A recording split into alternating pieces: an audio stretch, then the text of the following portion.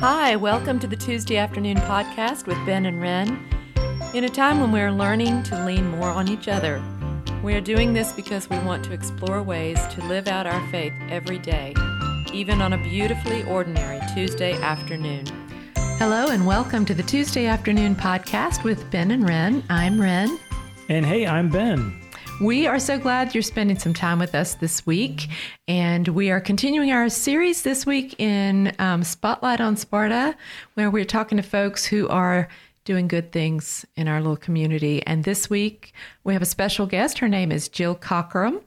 She is the chief cook and bottle washer at the farmer's market, and that is one of the many hats that she wears in our little community. And we would love to have you talk with us a little bit about how you got here and what you do in Allegheny County. Okay. Well, I, on a whim, applied for this position with Cooperative Extension back in 2019 after my dad passed away in June, and didn't hear anything for a while, and then did. So I figured I'm moving back to Allegheny County. Wow. But it was a local foods position, which was sort of the kind of a good sort of culmination of all the educational background in food and horticulture, and I have a sociology degree as well. So it's sort of the perfect job for me, essentially. Mm-hmm. Yeah. Where did you move here from? I lived in Burnsville. I lived in the Buncombe County area from about 2006 till 2019. But lived in Raleigh, Winston, and Florida as a kid for a little bit. And Sparta. And now you're back. Yep. Wonderful. Oh, that's so cool. So tell us a little bit about what you do with the farmers market. I know there's a lot going on, and it was a challenging first year for you with everything that's been going on with the pandemic. And tell us how you kind of worked through that and how that went. Yeah, well, I did teach a couple workshops last year through Extension, and then market was scheduled to start back up in May. And then, of course, in mid-March, we found out we needed to stay home. Yeah. But I thought the market still needed to go on. So I was trying to figure out a way to make that happen. And also, it was like my very first year. So I decided to start an online market. I sort of cobbled together different vendors, trying to get a variety of foods, even from vendors that couldn't be at the Saturday market, like in person, if they even wanted to. But I was able to get enough vendors together, maybe 10 to 15, at least in the beginning, to have an online market, and started that in mid-March or mid-May. And then we opened up in person in June, very, very socially distanced, but it's also outside. And we managed to have a pretty successful market, considering the situation. Wow. That must have been challenging. It was very challenging. Well, and also the rules kind of kept changing as we went along. True. So we would I would check in, with my employer, NC State, and other market managers, in several different groups. So we kind of collaborate and talk about, what's working for you, that kind of thing. So it's nice to share that information, especially if you have these very specific jobs like managing a farmer's market. So that it was great, actually. We did pretty good, and I just wanted to make it even bigger this year and got more vendors. And right now we're almost at full vendor capacity, and It's rocking every single Saturday. So that's great. What are some highlights for you of the farmers market this year? The biggest highlight, and this is what I hear from customers and vendors, is just being with people on Saturday in a happy place. People are selling, there's food, there's music, that we have a chair massage person, and everybody's just, everybody's in a really good mood. And that's what I consistently hear why people come. It's just for community purposes. And, the food is like a nice bonus, but we have a lot of vendors. And so you can, get out on Saturday morning for an hour and get all your grocery shopping done for the week or weekend, and see all your neighbors and run into people maybe you haven't seen in a long time. So it's pretty beautiful. It's just one more thing to love about where we live. That's right. You know, seeing everybody on a Saturday with the park right behind you, so the kids all have something to do, and yeah, it's great. Could you talk to us a little bit about the Allegheny Food Alliance and its connection, and kind of what your vision is for what that's going to look like? Yeah, well, I saw a need for sort of an umbrella organization for the market, because there's all this grant money out there, but I wasn't able to like directly apply for it for a couple different reasons. So I thought forming this alliance would enable us to get nonprofit status, which opens up a kind of wider range of grants that you can apply for, because I don't have any funding for it, and we don't have sponsors or anything like that.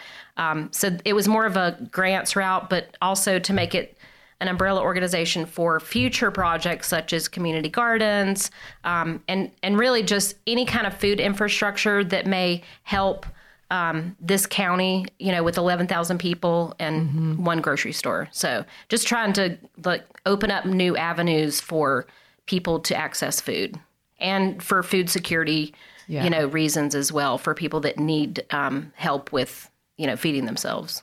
Yeah, and I know you talked a lot about more of a cooperative, communicative community among our farmers, too, which is not always easy if, you know, the farmer is working all day long, but they could do so much with this other farmer if they work together on this or that, or even if they just knew each other, so they could bounce ideas off each other and, you know, communicate with each other. And I think the Food Alliance is going to help with that. Yeah, which is and great. One thing I'm hearing a lot from farmers is, one, they're overworked, which we all probably knew that already. But looking for help is really challenging, because there's no like centralized kind of way to do that. But I did sort of model the Food Alliance a little bit after Blue Ridge Women in Agriculture, which is in Watauga County and is an umbrella organization for the High Country Food Hub. So I really like what they're doing. And, you know, they're went like pre-COVID, they were doing, you know, maybe $3,000 a week. And 2 weeks after COVID, they went to like $20,000 a week with all these new customers and vendors.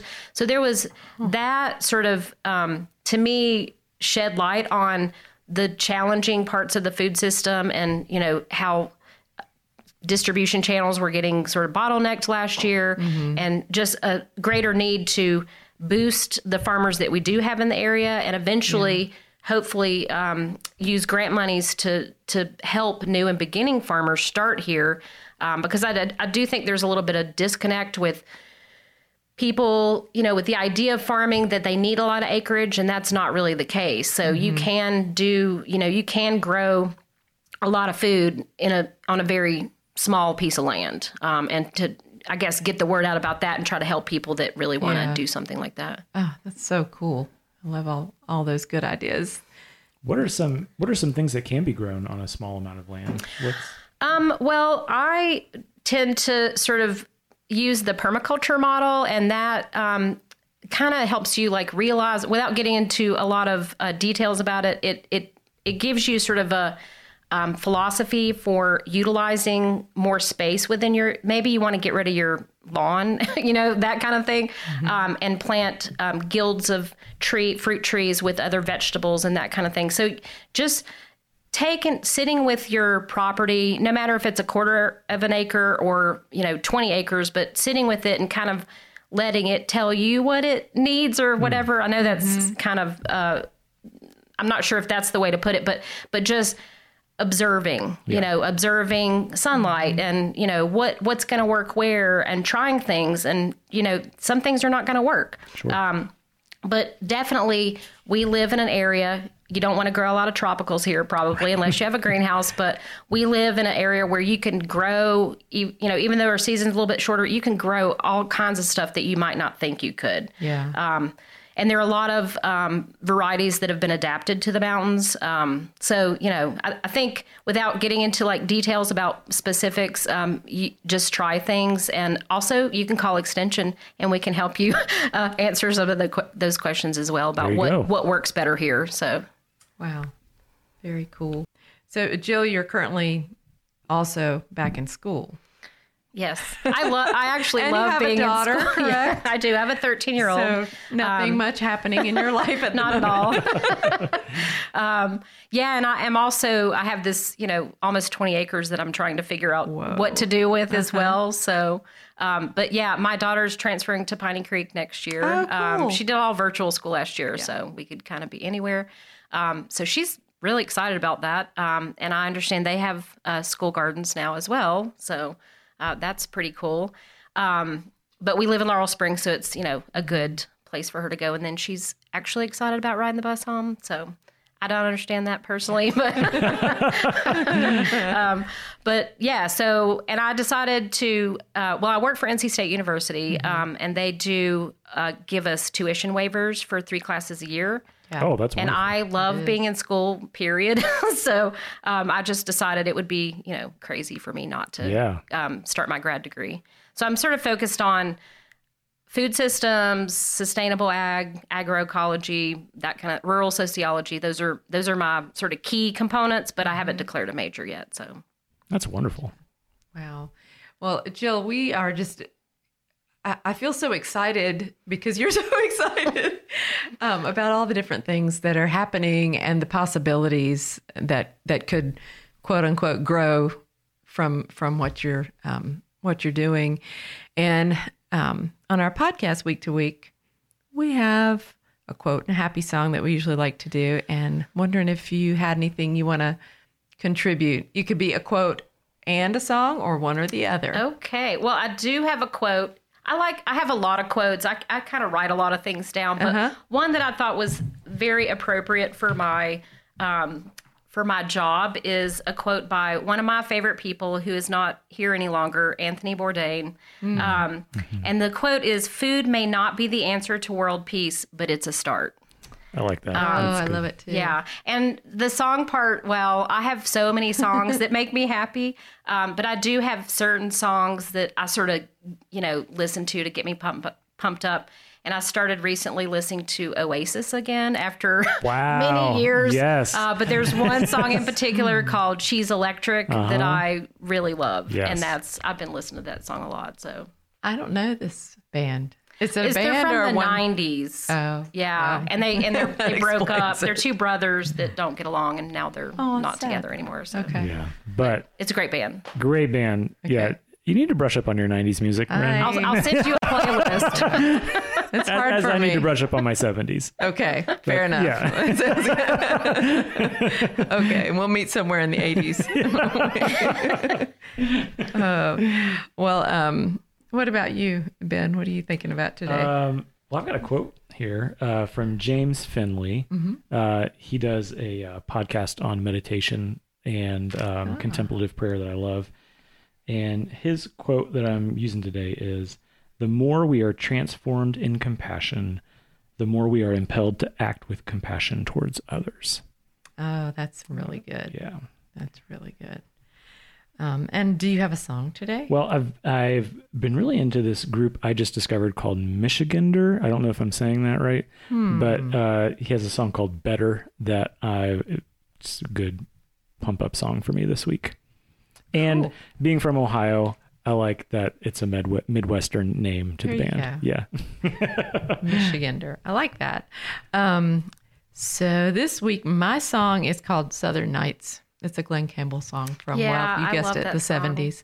Yeah, I just was listening to that today. I'm like, and I played the one on YouTube where you can read the lyrics, and just the lyrics of that song are just wonderful. And so that is a great song, and it's very happy.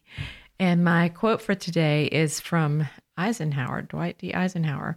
And it is, "Farming looks mighty easy when your plow is a pencil and you're 1,000 miles from a cornfield." So, How true is that? yeah. So it's good to get your fingers in the dirt. And we're just thrilled that you were here to kind of help us get excited again about all the things that we have here in this community, literally under our feet.